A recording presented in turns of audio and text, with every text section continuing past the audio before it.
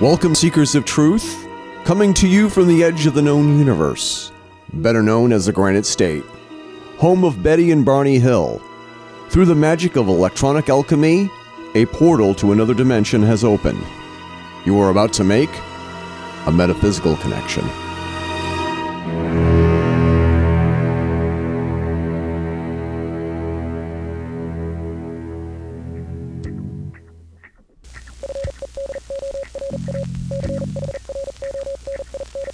This is the Fedora Chronicles Network.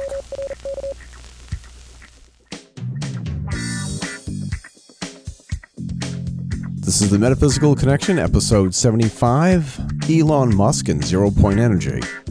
This time on the Metaphysical Connection, Walt, Schnabel, and I, Eric Renderking, Fisk, talk about the enigma of Elon Musk and what makes him tick. What is it about his way of thinking, his productivity, and about his background that allowed him to succeed? After the break, Walt and I talk about the controversial but promising realm of zero-point energy and its secret origins. Thank you for listening and enjoy the show.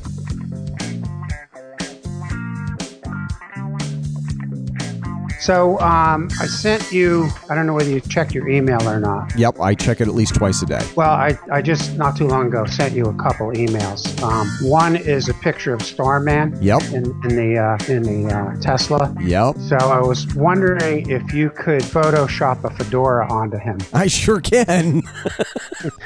I thought that would be a good addition to it. As a matter of fact, sure. I think that what I'll do is I will duplicate. That might be a good picture for the actual show page. I think it would. I think that what I'll do is I'll duplicate Starman and I will replace his head, the driver's side with my head and the passenger head with yours, with your face. Nah, I think just the fedora.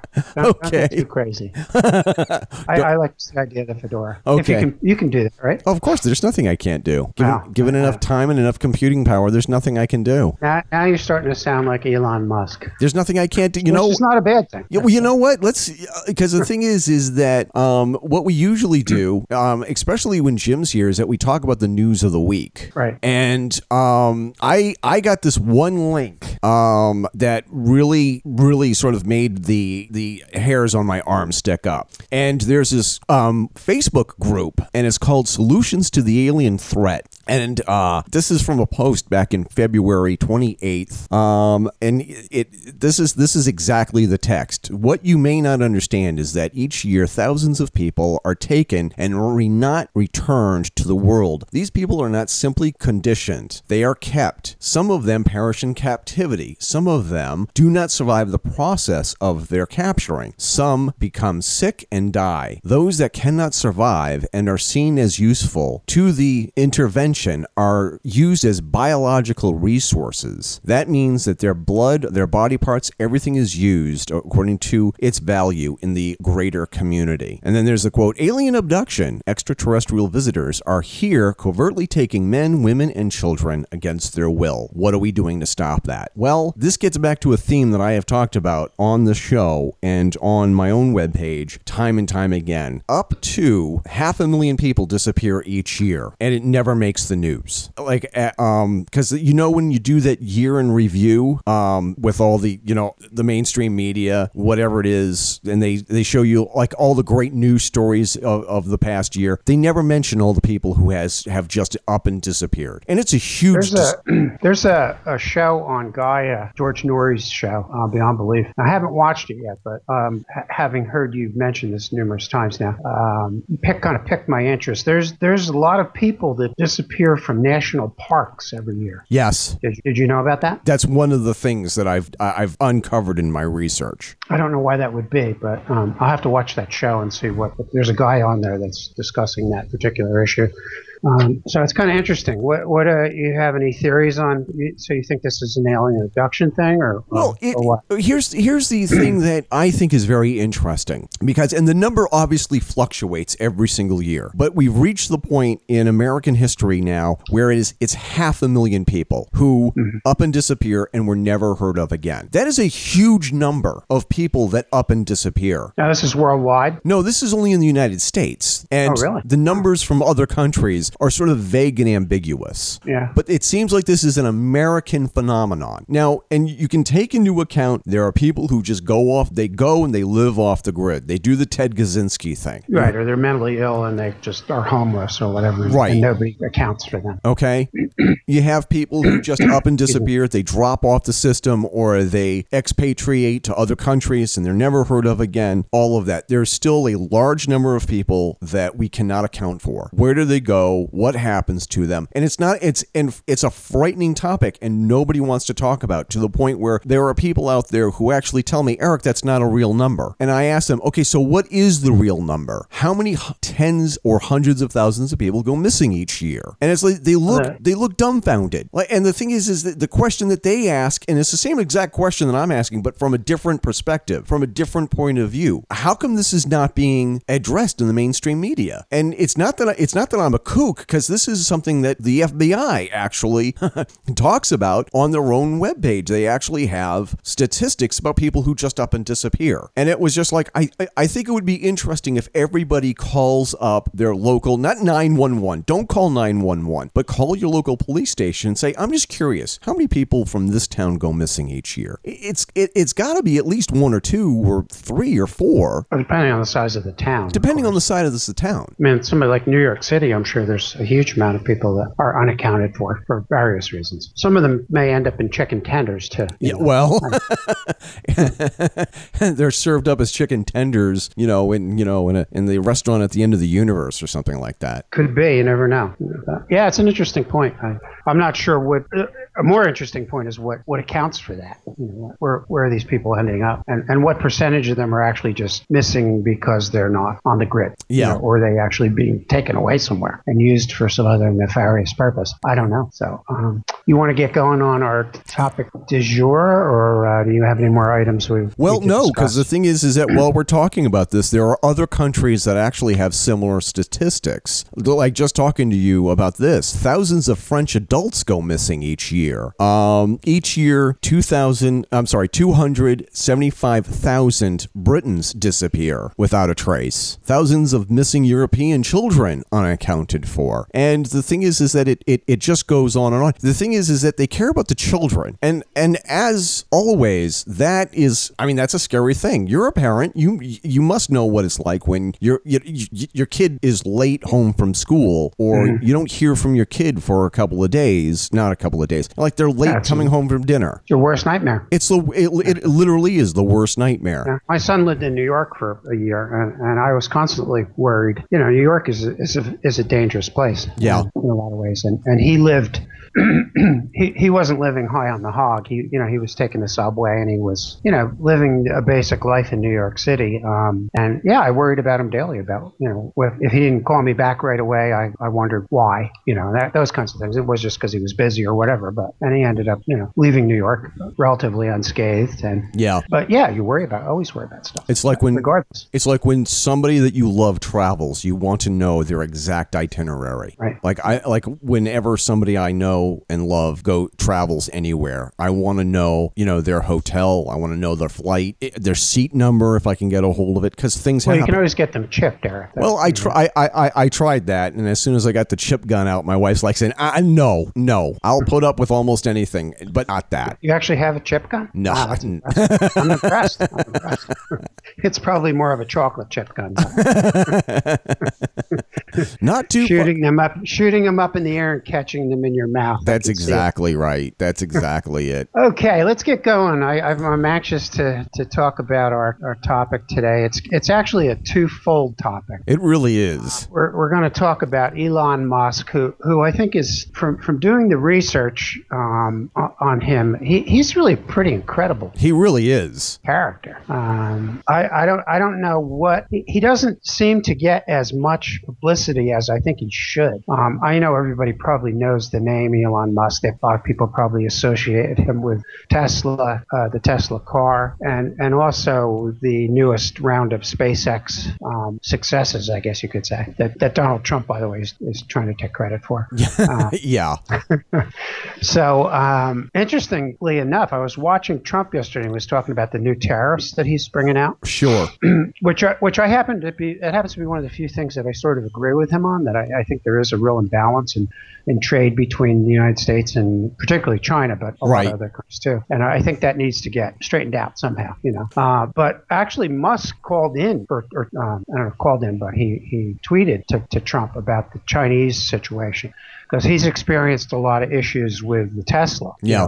There's a big imbalance between what's being charged on Tesla cars versus what's being charged on. Do they actually make Chinese cars? Is there a Chinese car? There is manufacturing from all over the world that is done in China on behalf. I don't know if China actually has their own. Do they actually have their own car line? I don't know. I wondered about that. But Tesla.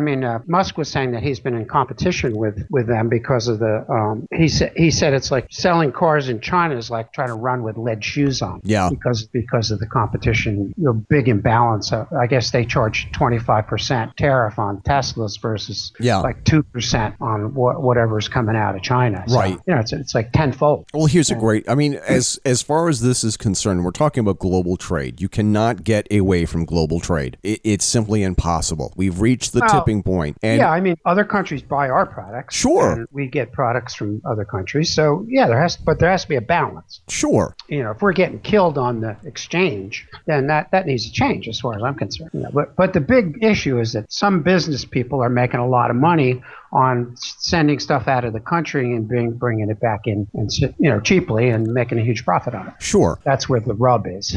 I think and that's the thing. That's where the resistance is going to be. Well, here's the problem that a lot of us have, especially for those of us who spend too much time at Home Depot or Lowe's or the local hardware lumber store. Christmas tree shop. Yeah, exactly. Because the thing is that you go and you see all the products and you want to buy products made in the United States. We just got a DeWalt Allsaw or Sawzall, and it says it's proudly made in the United States, but with global products,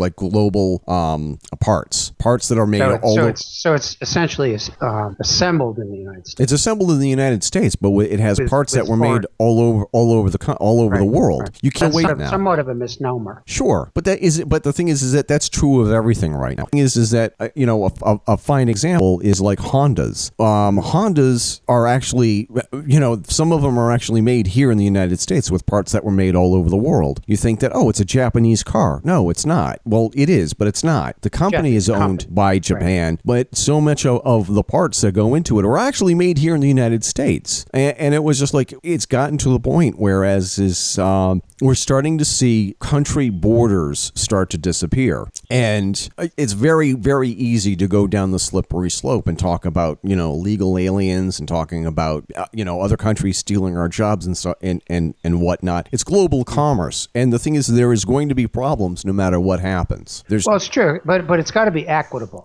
That's the whole thing. Sure. If there's a big imbalance, I have no problem buying parts from wherever and, assembling them in the United States, hiring American workers to assemble. And I'm not a nationalist by any stretch of imagination. That's kind of where Trump is trying to push us, I think. Sure. And I understand that to a point, that we need to create jobs for American workers. And part of that has to be using parts from wherever, as long as they're quality, not just the cheapest parts, but the quality parts. And then you have a quality product. Is it made up of international pieces? Probably, and that's okay, as long as it's a quality product. And if it's being put together in the United States, that's a good thing. It's hiring American workers to do that. Yeah, and on top of that, and we don't want our products made from slave labor. No, absolutely not. But there's a huge imbalance between China and India in terms of the tariffs. What they're charging us versus what we're charging them to bring this stuff back in. And that's a big reason why, who knows what goes on in India with the kind of labor they use, and China too. Yeah. Same thing. We don't really have any way to regulate that. I mean, they might have some kind of a place where they take you to show you how wonderful their labor process is. That's really not the reality of it. And it's all a show. It's all a show, right? So let's get back to Musk. Yes. I find him to be an incredibly interesting guy. Complicated, but interesting. Did you get a chance to do much research on him? Or, as a matter of fact, I'm reading a biography on Elon Musk, and the thing is that the new one that came out relatively? Is that the one written by the guy from? He writes for one of the magazines, Newsweek, I think. It's the only biography of him that I know. I only know of one biography, and it's in our show notes. The thing is, okay, that must be the one that I read. I read a part of that. The question that I have in regards to Elon Musk is, when does a guy get any sleep? Well, he works 100-hour week. That's pretty impressive. I mean, I don't know when he sleeps. He doesn't even want to take time to eat. There was a piece of it that said that he eats a hamburger in 3 bites. It takes him about 15 seconds because he thinks eating is wasted time. Yeah, taken away from his whatever he's working on, which is a lot of things. So that's pretty interesting. It's funny. He's an interesting guy in that he's relatively young. Yeah, he's in his late 40s. He's made huge successes out of in industries that people said weren't possible. Like he's made a huge inroad into the car industry, automobile industry, and people laughed at him because the electric cars apparently everybody thought were dying, and he just made a huge success out of it. Yeah, starting Tesla. Good choice of names, by the way. So here's a guy in his late 40s. He's had multiple successes where he's taken an idea and brought it into actuality and made a huge amount of money. But he also, on the other hand, has his struggles with his personal life. I guess he's had a couple failed marriages, and he wants very badly to have a personal relationship, but he doesn't seem to be able to sustain it. Yeah. Of course, working 100 hours a week might have a little something to do with that. Right. It doesn't leave a lot of time left over for anything else. But I don't know. I think there's a valid comparison between you and Tesla, Eric. I mean, this guy in his late 40s, right? Yep. Okay. He had a very difficult childhood. Yes. He had an abusive father. Yes. His father actually threw him down the stairs at one point. Did you see that? Yeah. As well, it wasn't. I know your father probably didn't throw you down the stairs. No, it was my mother's boyfriend. It was my mother's boyfriend who threw me down the stairs a couple of times. Oh, he actually did. I'm not kidding. I thought that was figurative. Yeah. Sort of like throwing somebody under the bus. But. Right. No, literally threw me down the stairs because I was mouthing off. And apparently he was badly bullied. Yep. So I mean, there's a lot of parallels between you and him. The only big difference really is that he's got $13.3 billion, and I don't think you're close to that. Well, how do you know? I don't know. I'm just guessing. Maybe you do. Maybe you're hiding it well. Here's the thing. You've never seen Elon Musk and I together in the same room. That's true. That's true. But you do have a good personal, and he doesn't. So who's the richer guy, Eric? That's my question. Well, here's the thing that I got out of Elon Musk's biography so far. Is that there's a reason why he has a hard time maintaining relationships, is because you're right in the middle of having dinner, with your spouse, and you suddenly got this incredibly brilliant idea on how to solve a problem. And so you jump up from the table, you run to your desk, and then you get back to work or whatever on your laptop or your desktop or your paper and whatever. And I can tell you from personal experience that does not go over well. No, it doesn't. And it's funny. His mother said that. His mother said that he will go off, like she calls it going into his own brain. Yeah. And it's almost like he goes into some kind of a comatose state, and he's not communicative. You can't communicate with him. He's in his mind. She said he's designing a building or something for his colony on Mars that he wants to start. I think in some ways he's probably somewhere on the spectrum. I think he exhibits that kind of behavior. The thing about Elon Musk and about a lot of other geniuses, and this comes up over and over and over again, these people operate on a different level. Absolutely. And he's on a different wavelength. And my dad had this some of the same problems or some of the same issues, whereas as an electrical engineer and as somebody who was constantly trying to build the next great two-way radio antenna tuner, he will get into a conversation and tell tell you about how he came to this solution that he came up with. And he will talk your ear off, or before my dad died, my dad would talk people's ears off about how he came to a certain conclusion. And then he'll like go off on a tangent and it will talk to you about the history of a specific widget, a certain gear, or these something that nobody even understands or cares about.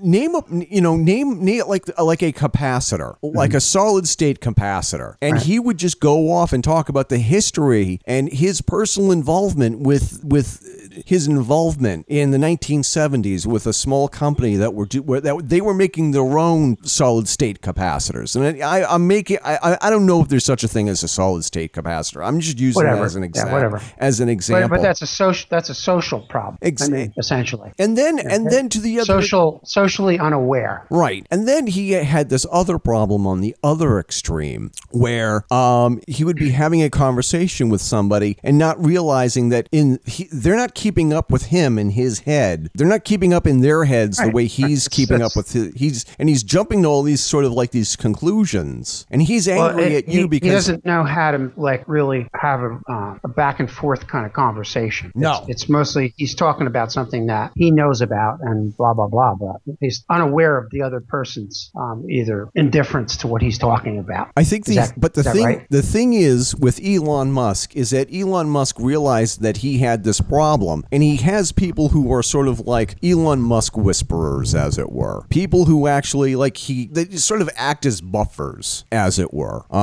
There are those people who are kind of like, no, believe me, trust me, he knows what he's talking about, and he sort of like has to like sort of like be the go-between between Elon Musk and we mortals. And it's really hard. He really believes that he knows more than everybody else. Well, and he probably does to a degree on some things anyway. But he really believes that his ideas are the only ideas. Well, but you have to. I don't think he's real collaborative, is what I'm trying to say. No, and the thing is that I've read about it. and that's a problem with a lot of geniuses, as it were, is that they're not great collaborators. They're these people that they're not fit for human society. You just want to put them in the basement and give them endless amount of resources and see what they come up with. I wouldn't be surprised if Tesla was exactly the same. Yeah, he was very non-social. In fact, near the end of his life, he didn't socialize at all. He lived in one little hotel room in New York City and came out for dinner, basically. So I think it's a common thing with people that are that brilliant. He's just the kind of guy that he's thinking out on another whole wavelength than mere mortals are. And he doesn't really. It's like somebody that's really good at math. They don't understand that there's people that don't really get math. That's where algebra is like a foreign language to them. I'm one of those people. With other people that that are mathematically oriented, algebra is like 2 and 2. Right. It just totally makes sense to them, and I don't think he gets that concept. No, which is probably why he's gotten to where he's gotten to. So. Well, no, and I think that there's a lot of people who say that they can't understand algebra, and the thing is that I get it only to a certain extent. I mean, if you give me a formula and the variables, I can solve a problem, but I need the formula. And that's one of the things and it has to have a real world application. Mm-hmm. I have to actually. Yeah, a lot of people are like that. I don't, and the thing is that I don't understand algebra for algebra's sake. I never could. Now, if you would explain to me, why I need to know how to do something and how I can apply it in my daily life, and everybody's like that. And I think that one of the problems with the education system is that kids don't understand the real world application to a lot of things that they're going through. Like the thing is that why do kids in the 8th grade need to learn all about George Orwell and have to read 1984? Isn't that something that kids should actually like read a little bit older, or is that just the right age for it? I don't. It's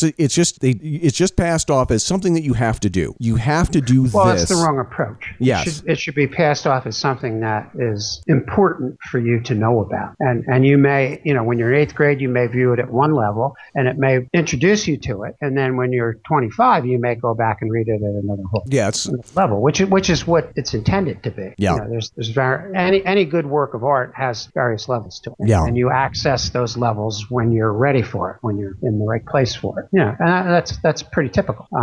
But with Musk, I don't think he really gets the fact that there's people who just aren't on the same wavelength as him. He just has his own viewpoint on stuff. And, luckily for him, he's right most of the time. He makes it work. He had the same thing with SpaceX. When he started SpaceX, a lot of people, skeptics, said, "Oh, he's crazy. What does he think he's doing? NASA has all that stuff covered." Well, actually, not so much. And he had a series of failures, and people were, kind of sitting in the catbird seat and kind of saying, "Oh, look at Musk. He's failing." And then he pulled it off. He had big success not only a few days ago, right? Yeah, it was a week or two ago when he actually launched this multi-stage rocket with these boosters that actually flew back to Earth or dropped back to Earth, and they're they landed reusable rockets, these reusable boosters, and they landed upright on the landing pad, exactly like what you'd see out of like Flash Gordon or Buck Rogers, with these rockets landing precisely on their tail, on the butt end. And it was just like, that can't be real, It's like I'm watching a movie or something like that. Right. By the way, he is a big sci-fi fan too, so I know that probably comes as no surprise. But. How could and that's one of the things that I find about him that's fascinating. Whereas he and I grew up looking at sci-fi art at the time, like the big concept books, like from artists like Sid Mead. And my whole thing was I used to write about and dream about what it must be like to be in that future. What must it be like to have a flying car like everybody else? What would Eric? Well, he's in the process of creating that future. Exactly, and that's the other extreme. And so, he'd actually look at science fiction during the 70s and 80s, and he escaped. That was his escape mechanism. From being bullied, and he actually turned that around. Though he actually at some point took karate lessons and learned how to defend himself, and he actually confronted the people that were bullying him. So you have to give him credit for that, for pulling himself up by his bootstraps. Yeah, and, he is an example. Becoming assertive, not letting people define him, I guess. Yeah, he is exactly what every parent needs to look at, how he handles himself and how he sort of fixed the situation, how he took control over his own life away from the bullies and turned the tables on the bullies. Exactly. And sort of, and actually, it's like, are you familiar with Doc Savage? He's Sounds familiar. He's like a pulp action hero from the 30s and 40s. He's very much like that. I've heard that. Yeah. He's very much like that. He's an action hero / mad scientist, and multifaceted. He's multifaceted, and I think that you could actually make the case that Elon Musk is a fully actualized human being, and he's an example of what I think that everybody would like to be, with the exception of his relationships. I wouldn't trade the fame and fortune that he has with what I have with my wife and kids. I wouldn't trade it for the world. Yeah, I agree. So he supposedly he's the inspiration for. I haven't seen the movie Iron Man. I'm assuming you've probably seen that with your kids, right? About 50 million times, but the character Iron Man dates back to the 1960s. Well, no, Musk is not the Iron Man. It's the guy that's the rich. He's a sub character. He's not. I don't know the plot of the movie because I haven't seen it, but I forget what the character's name is. He was a rich Tony Stark.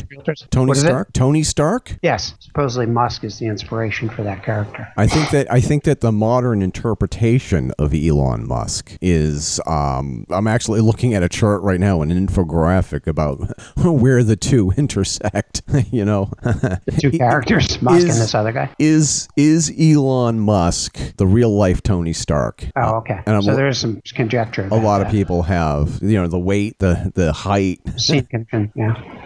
I guess Tony Stark is a big drinker though, and Musk isn't. Yeah, he drinks on occasion, but exactly, not a regular drinker. Yeah. So what's interesting is, and one thing I didn't realize is that one of his first really successful companies was PayPal. Yes. Did you know that before you started? No, you know what? There's a lot of things. I didn't know that. There's a lot of things that I read about Elon Musk that was like I didn't know that he was. I had no idea that he had the Tesla cars, PayPal, SpaceX. SpaceX, obviously. And it was, and you look at all this stuff, and it was just like he's everywhere. He's done so much. There's more. He's got a solar company called Solar City, where he's making solar shingles for roofs, which I think is a great idea. Yep. I'm not sure that the cost is down where it's affordable for most people at this point, but who knows? He may get it there. Yeah.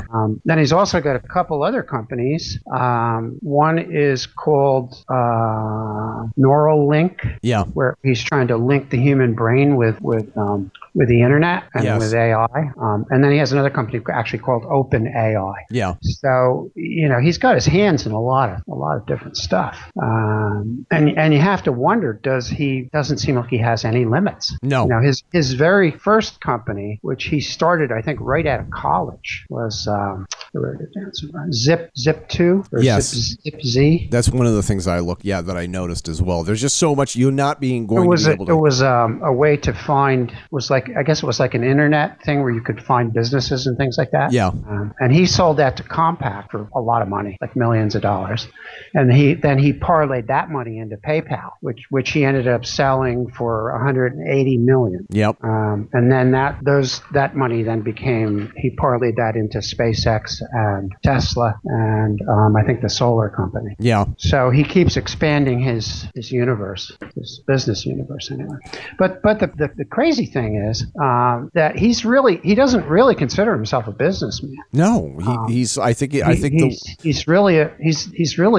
an inventor, basically. Yeah. He's a scientist. He's well versed in engineering and physics. And what his thinking and his scientific thinking is what brings him success in these areas. It's not the business acumen, although that has to be there too. That's one of the things about Tesla. Tesla wasn't a good businessman, and he didn't use all of his money well or parlay it into anything. But Musk seems to have an affinity for that kind of thing. Yeah, he just makes it work. Well, even when people say it can't work, that's like he's like he almost likes that. He likes the challenge. I think one of the most intriguing things about Elon Musk is that he is not a strong advocate for artificial intelligence. He's not. He's one of the people who says no. Artificial intelligence is really sort of it's a bad idea. Last night we were watching an episode of the X-Files, the new series that's on the Fox network right now, and they had this great episode with the technology that kind of runs amok because they go to this of all places this automated sushi bar, and they screw up his order, and at the end the computer head asks, how much would you like to tip your chefs? And he goes behind in the kitchen after his order is all wrong, and he sees that there's nothing but robots behind the scenes. And when he gets back to his seat next to Dana Scully, he's like, I'm not tipping these people. I'm paraphrasing, of course. And the thing is it because he refuses to tip his his automated chefs, it starts this sort of like this nightmare. And it was such a great episode. It could have been its own standalone movie. And the thing is that there's this whole the song that keeps playing over and over again through is Teach Your Children. I think it's Crosby, Stills and Nash talking about teach your children young. Well and young. Don't leave out young. Okay, I won't leave out young. Crosby, Stills, Nash and Young. Man. And it was like teach your children. And it's like we're talking about AI is our kids. I mean, this is our neck. This is our progeny. This is our legacy. AI. And Musk has a sort of a feud going on. Not a feud necessarily, but he's in conflict with Mark Zuckerberg from Facebook because Zuckerberg sees he's all out for AI. He's gung ho on it, and I don't think Musk is against it. I think he just says beware of it, and where Zuckerberg is like, no, you don't have to worry about it. It's cool. Everything's cool. It's the future. It's going to be the way it is until it's not. That's. But I heard the Japanese scientist Wang. I can't remember his name right now, but he was weighing in on this kind of discrepancy between Zuckerberg and Musk, and he says neither one of them is really wrong. It's just that Zuckerberg is being being short-sighted. That he's only looking at, say, the next 10 years of where AI can kind of take his interests, whereas Musk is being more futuristic and more long-term thinking, which I think is accurate. It's not out of the realm of the possibility that something awful could happen. And it's an ongoing thread throughout thought-provoking science fiction. What if you asked a supercomputer with artificial intelligence and you said, how can we solve all of these problems? How can we solve the problems of the world right now? What can we do today to fix all these problems? And the computer says, give me 48 hours to think about it. And so, of course, everybody goes, takes 2 days off and they go back to the computer. And the computer says, okay, I've figured out how to solve the world's problems. 5/8 of all the people on the planet have to die tomorrow. How would people respond to that? How would people respond to the fact that if artificial intelligence... They would say, I deserve to be in the 3/8 for the following reasons.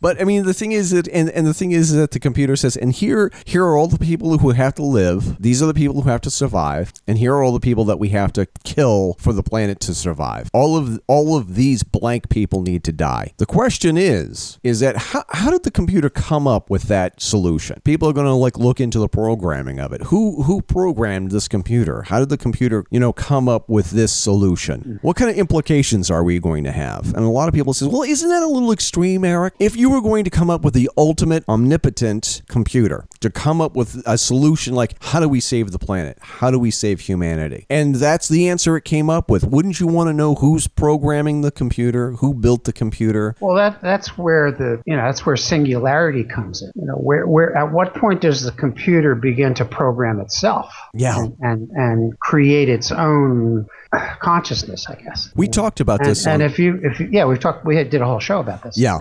So when the computer gets to the point where it's only using its own consciousness, so to speak, to solve problems or to answer questions, that's where I think the real problem comes in.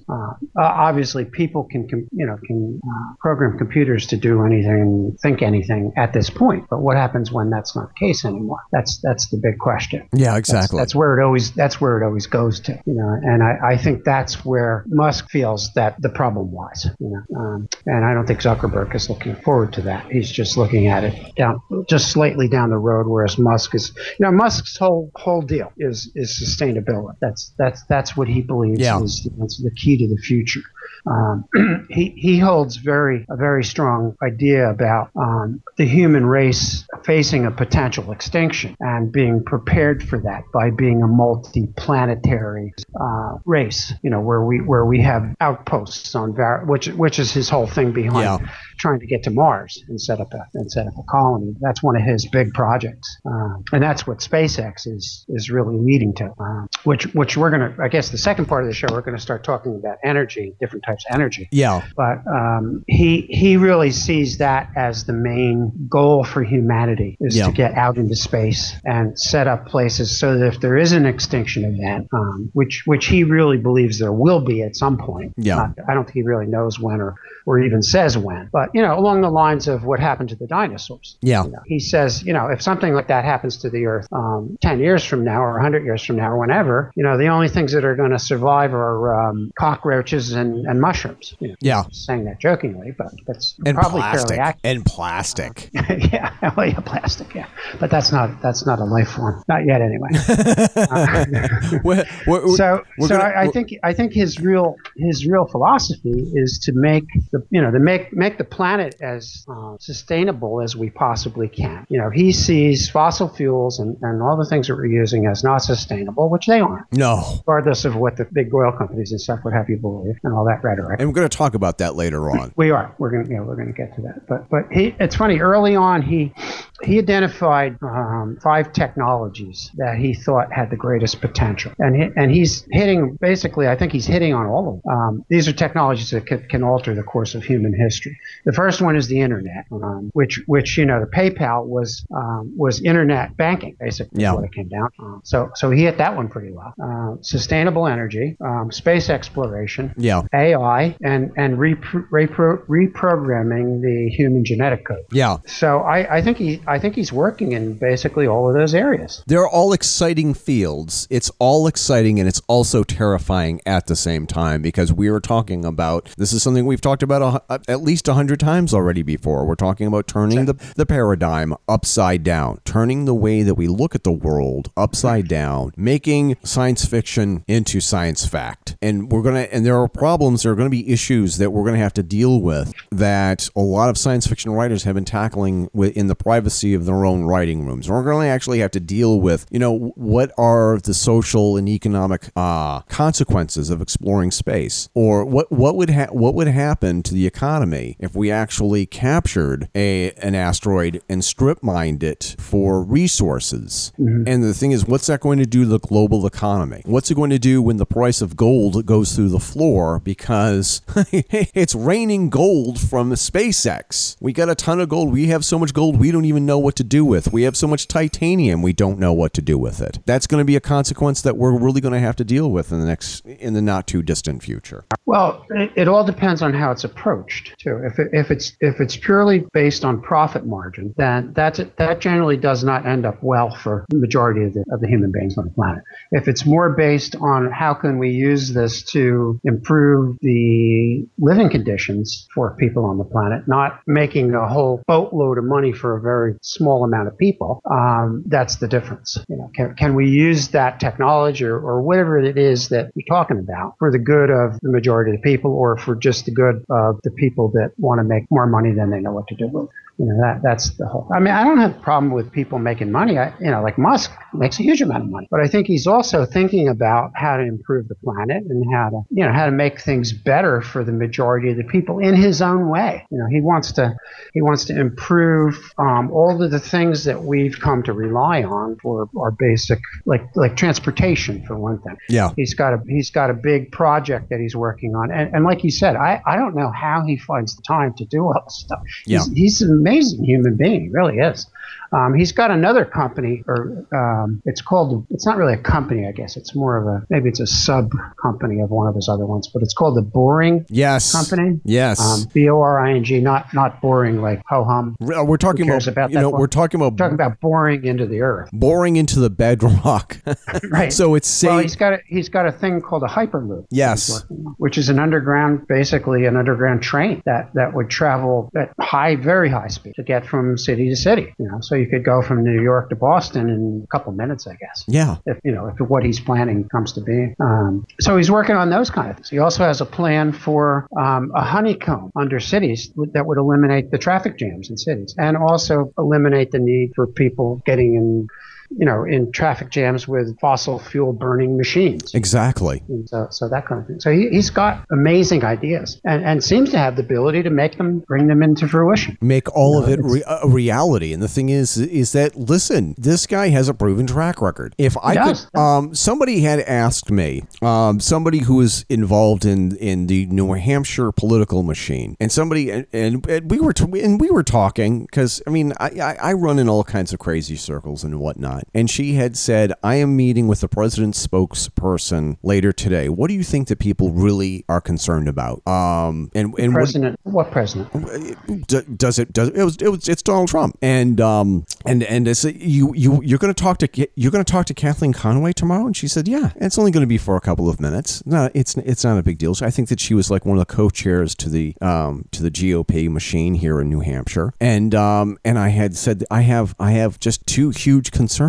Obviously, the thing is that where's all this wealth that's being generated? Where's it going? I'm not talking about wealth redistribution. I'm just talking about people getting paid for the work that they do. Fine example. And I'm going to keep this as short as I possibly can. And here's an example of why we should allow people like Elon Musk, who obviously has very virtuous motivations to do what he does. I was working at a corporation for a short while, and I worked my butt off. I mean, when I was there, I really worked. I wasn't on my cell phone the entire time, goofing off, like whatever. I excelled at customer service. I took the numbers of this branch that I was working at 37% approval rate to 97% approval rate in less than 2 months. And because of all of my hard work, our store got a bonus. But the thing is, it wasn't just me that got a bonus. It was the kid who slacked off and didn't do anything during his shift and relied on other people to pick up his slack. He also got a bonus. No matter how hard you work in some of these situations, you could be the best customer service rep, but you're never ever going to earn what you are worth while the CEO is getting all of these bonuses because of the people under him who work so hard. The thing is but I think looking at that conversely is that when you have a company where here's another kind of real life example. There's a hardware store here in Portland that's employee owned. It's an Ace hardware store, which is a chain, but it's employee owned. Right. And so that every employee in the store has investment in what happens in that store and how much stuff gets sold and how the people are treated. And you go in there and, they have people that A, know what they're talking about, and B, are willing to help you and take the time to I had a guy, I was looking for screws for, the screws had fallen out of my son's doorknob. And I wanted to replace him. I don't know what happened to him. And the guy took the time to ask me the brand, and he actually took a packaged doorknob apart, Schlager doorknob, and pulled the screws out of it and tested them in the little gauge thing they have to get the right screws. Now, who does that? I mean, who does that in Home Depot? Or I'm not diminishing Home Depot. They serve their function.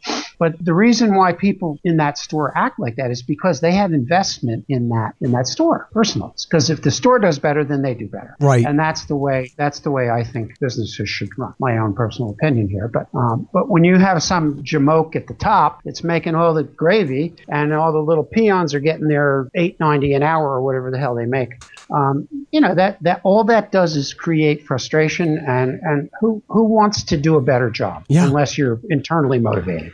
And not that many people are, actually. I'm sorry, that's the way it is. But why should I be? I think that should be a business model. Why should I be internally motivated to work harder than everybody else when everybody else is going to reap the same rewards that I reap, while the guy who does nothing gets the same bonus? But see, I think that's a negative way to look at it. Oh, no. I think that you do the work because it gratifies you to do a good job, and whatever comes off of that comes off of that. And if the kid, the high school kid in the corner that's looking on his cell phone, well, maybe that'll elevate him a little bit.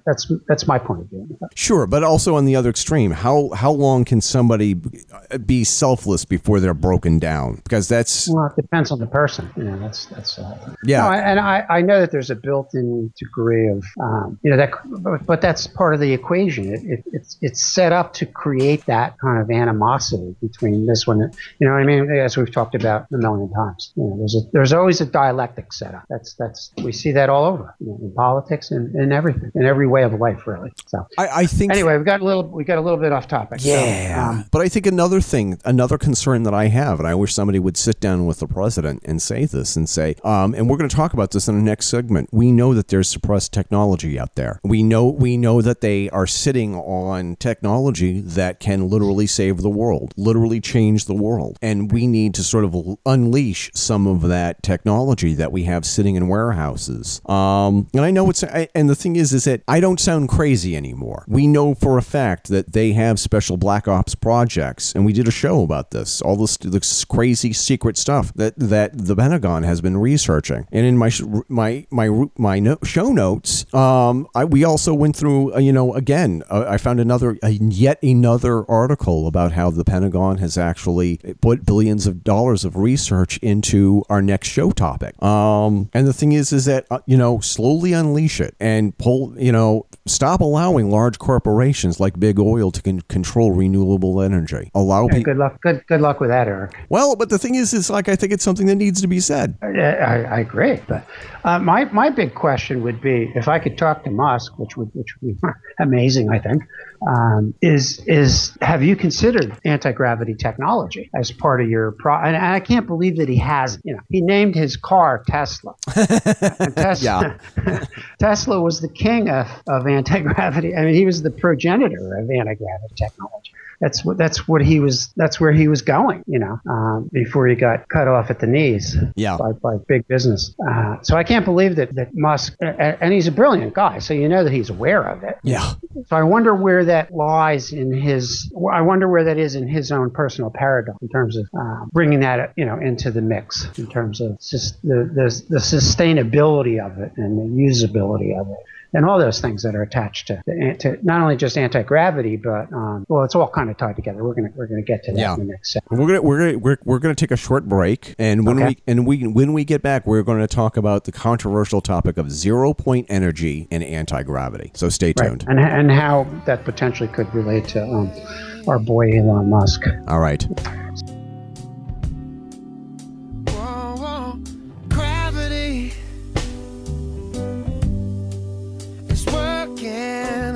Me and gravity wants to bring me down. Oh, twice as much ain't twice as good, and can't sustain like one half could. It's wanting more. It's gonna send me to my knees.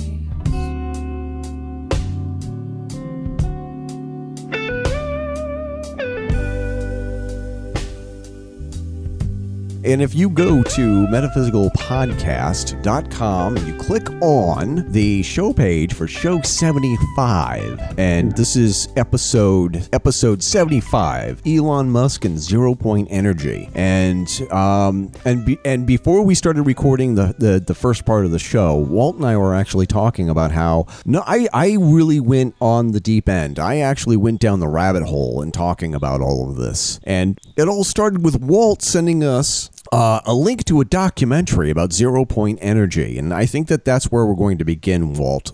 Tell us about this documentary that you and I both saw, and what did you get out of it? Well, it's a documentary essentially about a guy who was an illustrator for things like scientific journals and Mechanics Illustrated and those kinds of things. He's the guy that would illustrate the futuristic looking airplanes and those kinds of things. And he was supposed to be going to an air show with a friend of his in the 80s, I guess it was. And so something came up. Actually, one of the magazines called him and offered him a large amount of money to do an illustration. So the short story is that he didn't get to go to the air show because he got offered a big amount of money to do this illustration, so he didn't have the time to go.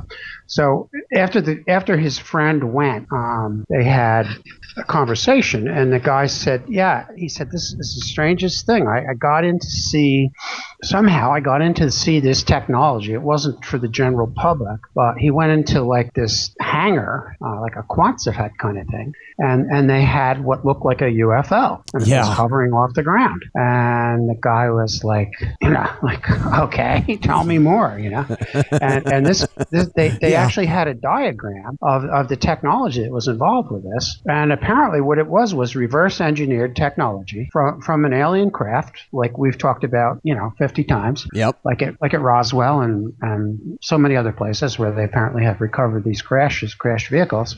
And they refer to it as an alien reproduction vehicle. Yep. And what it does is it utilizes an anti-gravity technology for propulsion. Yep.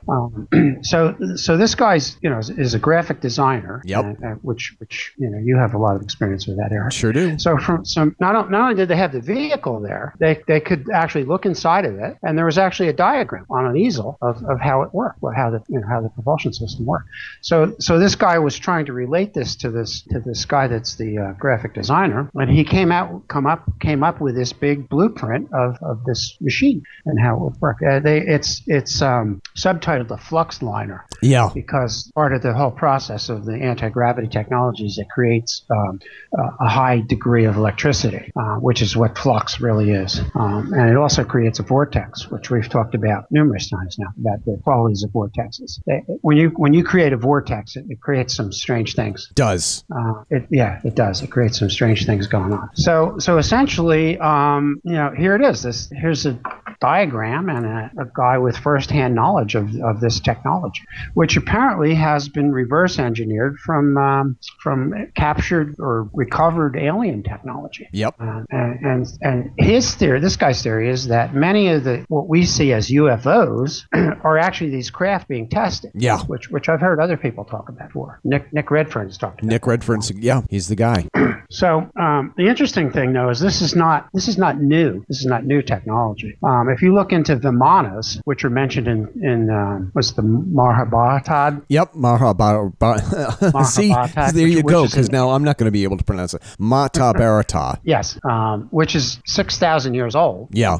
And a lot of people have looked at that as fiction in the past or some kind of a fairy tale. But it describes a craft very similar to what we're talking about here, and that goes way back 6,000 years back, and this is in Sanskrit. So these things have been around apparently for thousands and thousands of years. At least the technology has anyway. Right. And at some point it's been lost for various reasons, I guess. But and I can't believe that this is not connected to get Die Glocke out, Eric. Yep. We're going to talk about Die Glocke, the bell. There you go. The Anunnaki. I think it has to go back to the Anunnaki, that it was their technology. And the Vimana was supposedly able to travel at high speeds around the planet, go underwater, and also travel in space. So there you go. Yeah. Pretty interesting, I think. And then flash forwarding into World War II, with the Nazis were working on this kind of technology.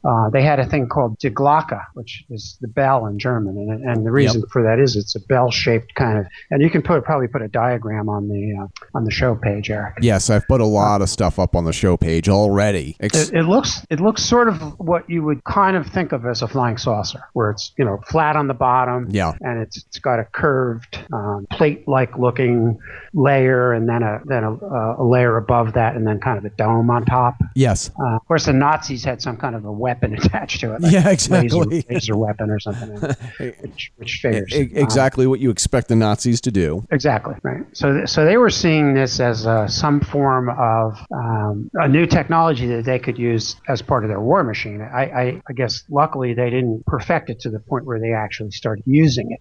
Although that may not be exactly true either. Right.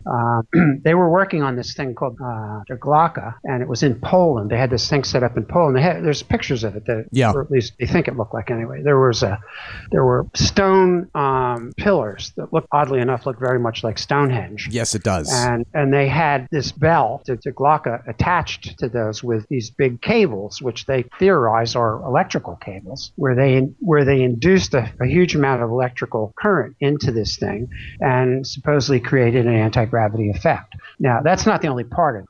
According to this guy who did the diagram, the basic proponent of it is mercury. Yes. A circulating mercury. And there's two other elements combined with that, but it's primarily mercury. And some substantiation for that is that there are two Nazi submarines one that was captured, I think, and one that was sunk off of in one of the fjords off of Norway or somewhere. Yeah.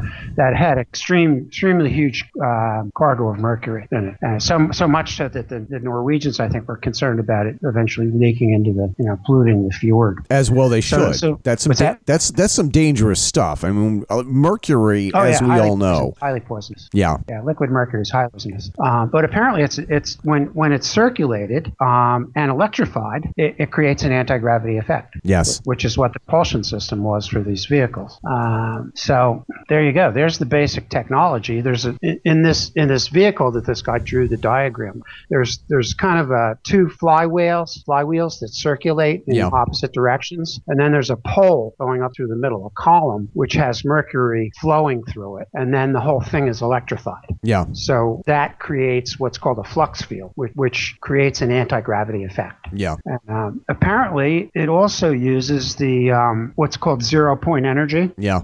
Which is what Tesla was talking. Tesla said we're surrounded by. He called it cosmic energy, I think. Right. A lot of people call it different things. It's the same thing though. It is. It's an energy that's existent in the universe that is untapped. The current thinking or the typical thinking by scientists is that space is a vacuum. It's basically empty, and that's not true. It's filled with this 0-point energy. We just have to figure out how to tap into it, and that's apparently what this vehicle does. Is it uses that as its propulsion system, which is pretty amazing when you think about it. That all this energy is sitting out there, and nobody's figured. Well, not nobody, but few people have figured out how to use it. Tesla, I think, was one of them. So, my first encounter with the topic of 0-point energy is a book written in part with Buzz Aldrin and John Barnes, and the title of the book is, if you haven't guessed already, it's Encounter with Tyburn. I actually met Buzz Aldrin when he was actually on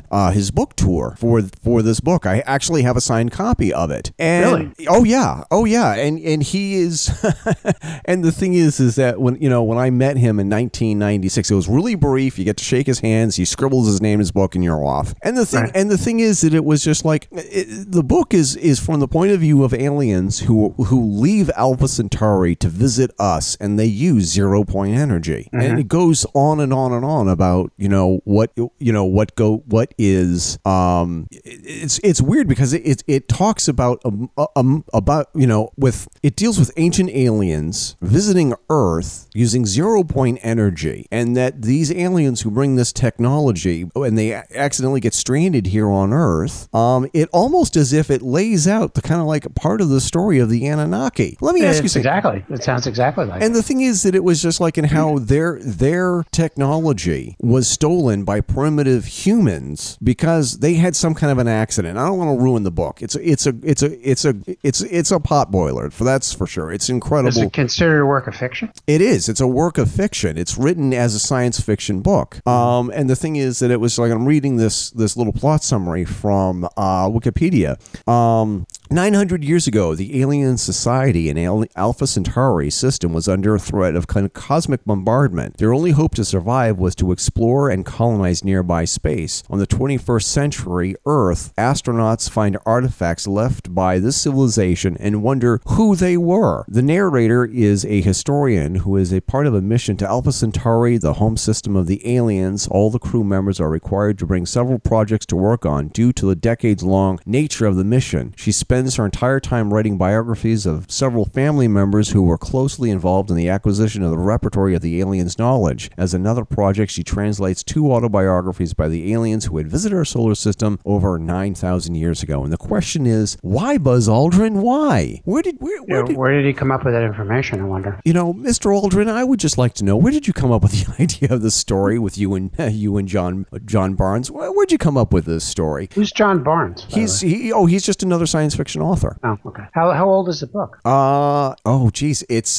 It's more than 20 years old now. Is it? 1996. Interesting. I've never heard of it. But the thing is like it's one of these. I can't believe it's 20. It's more. Yeah, it's 22 years old. It's an amazing story. So it's an amazing story. And the majority of the book is it's told from the perspective of the aliens who come to Earth in search of a place to colonize. And it was just like it's amazing. It's a great book. And the thing is that it introduced me to the topic of 0-point energy. And of course, back in 1996, I don't know if people remember, it was the real dawn of the internet. And you would actually have to use this thing called Yahoo to search the internet. And I spent hours on Yahoo before there was ever a Google, looking up and searching for topics on 0-point energy. And the thing is that it was like, the thing is that here's an idea that's deeply well thought out. And the question is that it was just like, does Buzz Aldrin know something about 0-point energy that's been used by human beings or somebody else to explore the galaxy already? Well, supposedly the secret space program is employing 0-point energy. Yeah. To propel its vehicles. So maybe he was tapped into that somehow, being an astronaut. Yeah. Maybe he was privy to some knowledge that other people weren't. I don't know. He's passed away now, right, Buzz? No, Buzz Aldrin and Michael Collins are still alive. Oh, I thought Edgar Mitchell's the guy, because Edgar Mitchell talked about 0-point energy too, right? Or not? Edgar Mitchell is a name that I was saving for another part of later on in this episode, in this segment. Okay. I'll you can edit that out if you want. No, that's fine, because the thing is that Edgar Mitchell is one of these people who have come forward, and he said towards the end of his life, he said, listen, the American people specifically, but humanity in general, is being lied to. And there are things out there that our government knows about, and they're keeping from us, and they're keeping us stupid, they're keeping us dumb. And the thing is that he didn't even really sort of understand the dynamics of this conspiracy to keep things quiet. Like, why? We could solve so many problems today if we felt like it just by employing these technologies. Right, which makes me wonder how much Musk, does he have this in his plan to start using this kind of energy, or is he too being kept? Is it being kept from him, or is somebody telling him not to go there? I don't know. Hard to say. But well, I can't believe that somebody as brilliant as he is doesn't know the concept or has not heard of the concept and would be thinking along the lines of using it, employing it in his various enterprises that he has. Have we actually adequately explained what 0-point energy is? I don't think we have. Okay. So how would you explain to the layman and some of our listeners what is 0-point energy? Well, I think it's it's a type of energy that is kind of ambient in a sense. It's just laying. It's like it's like water in the ocean sort of. And you have to be able to have some kind of a device to access that. It's like maybe a good analogy might be something that would try to pull hydrogen out of water to make it into a fuel. So it's capturing this ambient energy and attempting to use it as a propulsion source. And apparently, the way it works with this anti-gravity technology is that this it's called a flux engine, I guess you could say. It uses this energy, and it helps to create a sense of in the vehicle anyway that it's being employed in as having less mass. Yeah. So the more you use it, the lighter your vehicle becomes, to the point where it almost has no mass at all, which means that you can go at almost any speed. So theoretically, you can exceed light speed with it. Allegedly. Which is allegedly, which flies in the face of what Einstein said with his theory of relativity. But if that's the case, like in Star Trek, where the starship's able to exceed light speed, you can go anywhere in the universe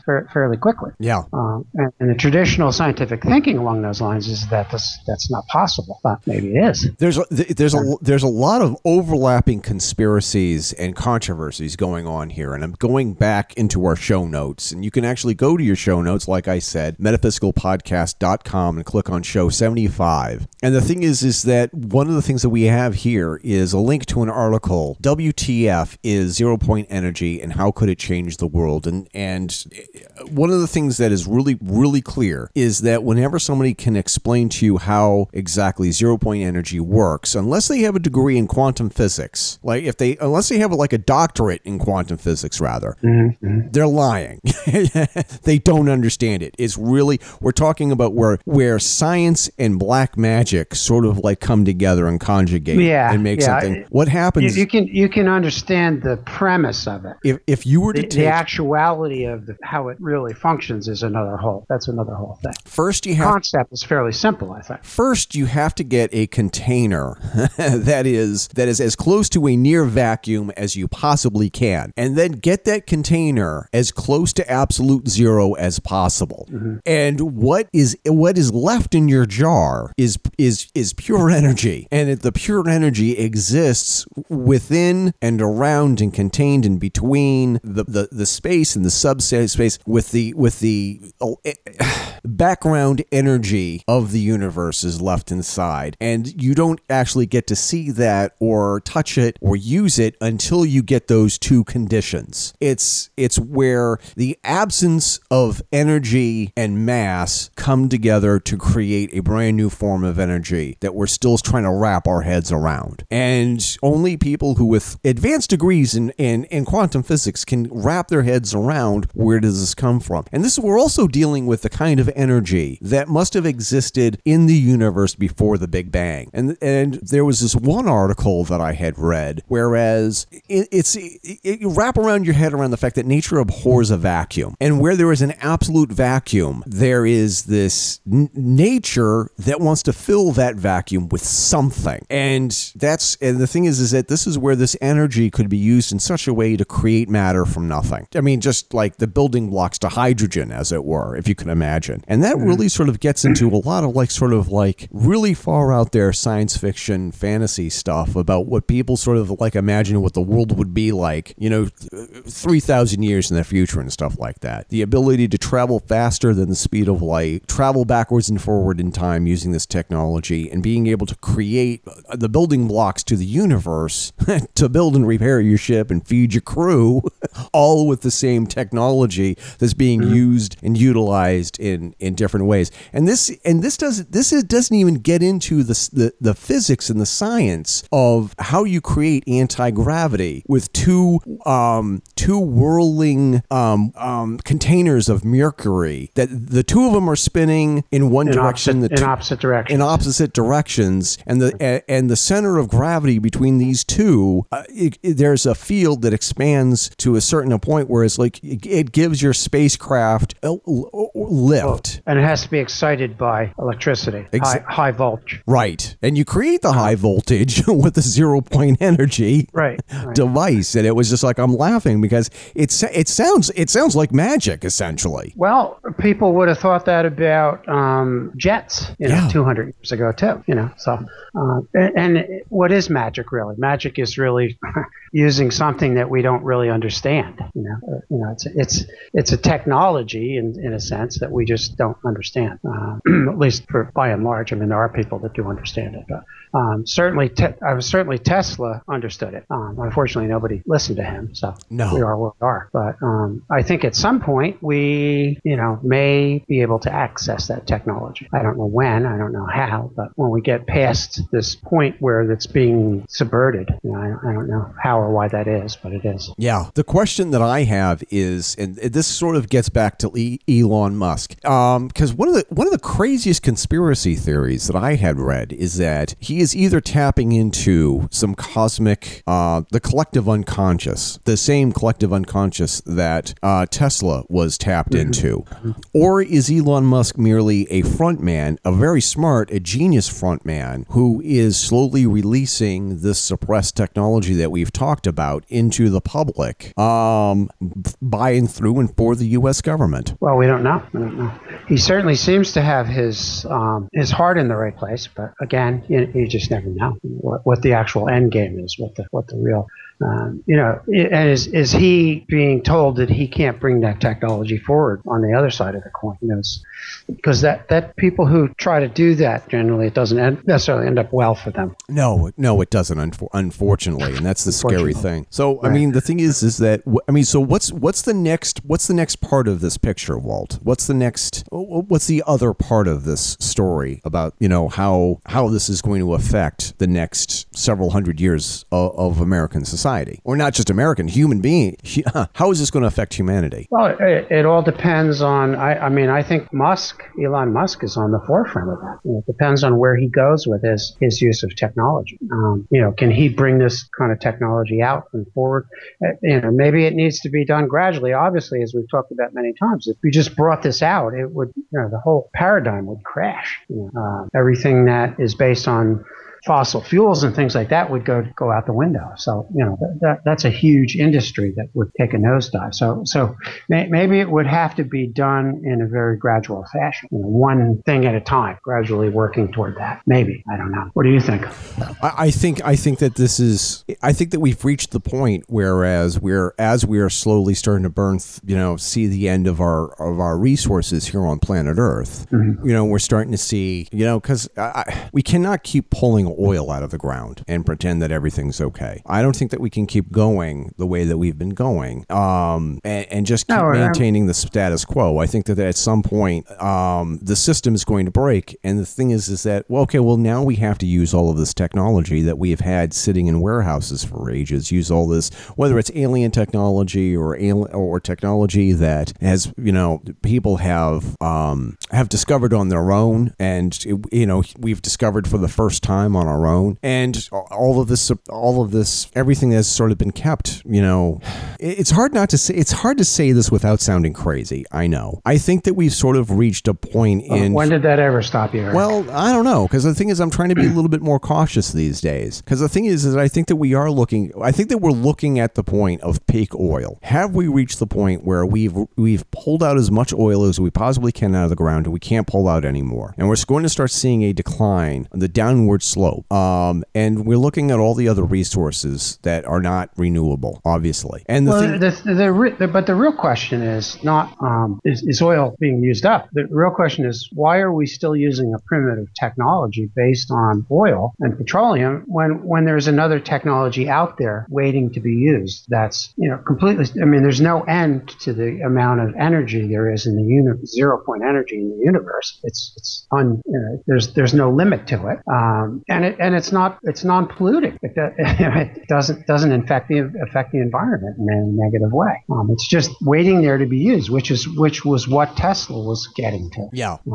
As we know, that didn't work out that well for him, but hopefully we're getting to that point. Interesting. You talked about the status quo before. This is Musk's spin on the status quo. He says the status quo is largely a product of layer upon layer of laziness and incompetence. I like that. I think that's true. And that's really what it comes down to, is people don't really want to look for a new paradigm. They want to just keep doing what we're doing and keeping their heads down and saying, there's still, we can drill offshore, and, we can drill in the Arctic, and there's still probably plenty of oil there, but maybe that's true. But why do you want to do that even when there's another kind of energy that's out there waiting to be used? I'm going through our show notes here really quickly, and one of the things that I had found interesting, because the thing is that there's a common worm out there that it's not common, but there are actually organisms that can consume our plastic waste, and we make this discovery. And the thing is, they just released this a little while ago. They just released a story about this worm that actually eats plastic. It actually eats plastic, and the thing is that how come we're not using that? How come we're not like setting these worms, loose in our trash piles? And that's not an unfair question. But the thing is that what are the consequences of that? If you allow these worms to just go amok in landfills somewhere, I wonder what the waste product of that is. Well, what's the waste product, and what happens when they get loose? I didn't want to think about that. And they start eating the plastic products that we don't want them to eat. Yeah, true. Like the bumper off your car and stuff. Exactly. And the thing is, I don't know. I mean, that's another whole thing. Why are we still using plastic? Why are we still using that crap? When there's we know it doesn't break down. We know what the effects of it are. We have a whole plastic island out in the Pacific Ocean somewhere. It's not breaking down. Why are we not using? We can get into a whole list of why are we not. But why are we not using completely sustainable containers for takeout foods? Exactly. I mean, why are we still using stuff like styrofoam and things like that? That's exactly the same question I was about to bring up myself. Why are we still using styrofoam? Because the thing is that we know that styrofoam releases chemicals into food that's not unlike WT-40. If you microwave your coffee every day, in a styrofoam cup that you get at Dunkin' Donuts, and you microwave the coffee, and over a year's time, that's like drinking a shot of WD-40 once a year. And that has consequences as well. You look at people who just do the dumbest things you could possibly imagine, like microwaving food in styrofoam. And the thing is, you try and explain to them, look, you are going to come down with a really bad case of cancer. And their answer to you is like, but I like my coffee hot. Okay, I can't talk to you. I can't talk. You can't reason with somebody like that. I can't talk to you. But I guess the real answer to all of the why are we's is because there's a lobby in Washington for styrofoam manufacturers and for oil and for everything, and it all comes down to money. Because we have lobbyists who seem to think that somehow they know better than the elected officials they don't care and the voters. About knowing better or not. They care about perpetuating their industry, whatever it is. It's all about the profit. Whether it's good or bad or whatever it is, they want to keep doing it. They want to keep maintaining it, and so they pump money into the political system to keep that going. Yeah, that's the way that works. So that's one of the things we have to overcome, which is going to be difficult. I don't even know how that would happen at this point. So one of my parting questions, I guess, is Elon Musk on the list?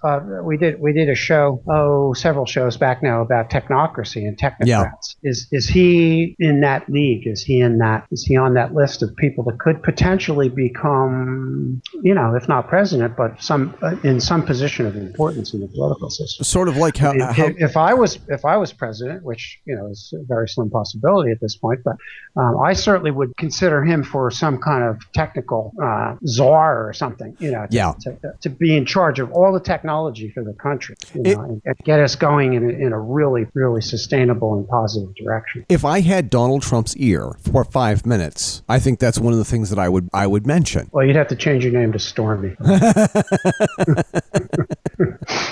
I don't think I have the figure to pull it off to get his attention. Yeah, that's probably true. Yeah. So I that's one of the things that I would say is that I would say, hey, listen, if you really want to have a lasting legacy that goes beyond your ridiculous tweets, I would definitely let's open up some of these vaults. Let's open up, and I use Area 51 as a kind of like a tongue in cheek. Let's open up the warehouse doors of Area 51 and actually put some of that technology to work slowly so that we don't shock the system. But the thing is, we can't keep going like this. We cannot keep going. And the thing is that I think that it's going to take somebody like an Elon Musk, who I don't think that he has a political partisan bone in his body. I might be wrong. But the thing is that you look at the way that he will work and talk with anybody who wants to do what he knows needs to get done. I think that there's a lesson in the way that he handles himself in the realm of politics. And I think he's an apolitical person. I might be wrong. Somebody's probably going to say, no, he's a blank, whatever blank is. And I think that he... Well, he's an atheist, I think, for one thing. Well, I don't care. I don't either. I'm just saying. You could probably fill the blank in with whatever you want. Right. And people are going to say that if he's Republican or a Democrat, I don't think people really specifically care. I don't think he cares. I don't think he cares. I think he's above it. And I think that's a lesson for all of us. He probably doesn't even consider that stuff. Unless it has some impact on what he's trying to get done, then maybe. I mean, I think that is his main goal is trying to create a better world. Yeah. That's his overall goal. At least I believe from what I've read about it. And I will say this, and I'll probably be sad and disappointed, but the thing is, I think he's above politics, and I think that's exactly what we need now more than ever, is have people who are above politics and who are able to look at a problem, look at a solution, and say, this is what we're going to do, not because it helps ExxonMobil, not because it helps the NRA, not because it helps Google or Facebook or Mark Zuckerberg or whatever. We're going to do this because it's going to help all of humanity. Right.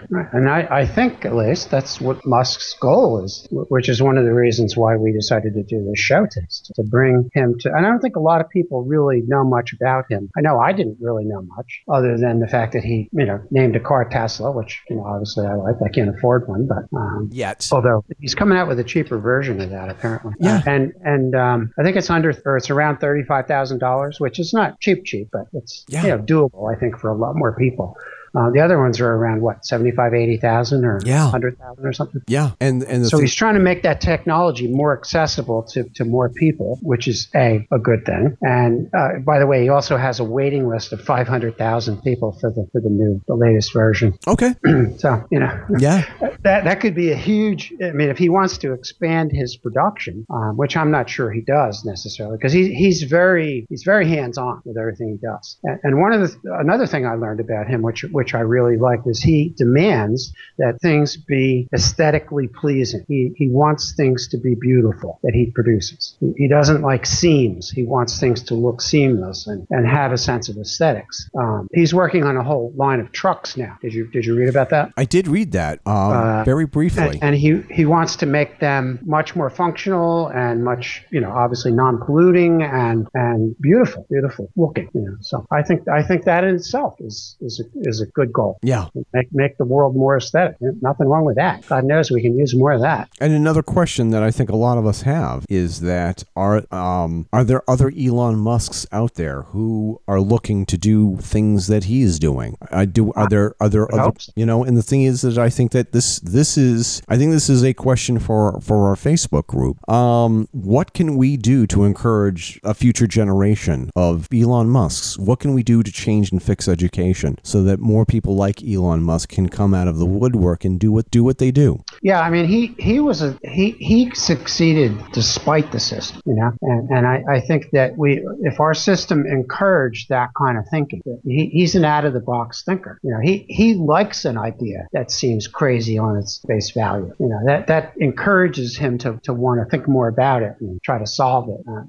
He's a deep thinker. And that's the kind of thinking I think we have to encourage for our educational system, and that's another whole show in itself. But those are the kind of people that need to be funded and given the time to think through these things and come up with new thought patterns on these problems that are plaguing us right now. Pollution being one of them, obviously. Yeah. I can't believe there aren't more Elon Musks out there just waiting to be brought forward. That's a tough thing to handle. That's a tough thing to wrap your mind around. Walt, I think that this is the perfect place to let our listeners go and have some food for thought. And tell us about the Elon Musks in your life. Reach out to us on Facebook and tell us about how you think Elon Musk is going to change the world. And I had a kid that I worked with in my behavior work who was just such a brilliant kid. I mean, a genius, and he was so much of a genius that he could not interface with society, which I think is kind of along the lines of Elon Musk. I mean, he's had trouble with interfacing with society probably his whole life, and I think probably still does. But people viewed this kid as a behavior problem because he wasn't accepting. In first grade he was getting taught 2 and 2, and he was probably doing quantum physics equations in his head. Yeah. So those are the kind of kids that get looked at as freaks of some kind. When in reality they're brilliant people that just don't fit the mold. Yeah. And he was lucky he got me to work with him, and I got people's thinking turned around on this kid. Yeah. Well, that's it. That's the way it goes. That's it. Well, thanks for another great show. Okay, Eric. So we'll get together and talk about what we're going to talk about next time. We may have an author coming our way, right? Yeah, we actually have somebody who wrote a book. I'm going to actually tease it right now. We're trying to get the author of this book. I'm actually going to tease it right now for the show. It's the Elements of Spellcrafting by Jason Miller. 21 Keys to a Successful Sorcery. And sounds interesting. Yeah, and it's an exciting book. And the thing is that it's a page turner as well. There are some humorous elements to it. That's good. Yeah. Okay, let's shoot for that then. Thank you again, Walt. Okay, Eric. I'll be talking to you.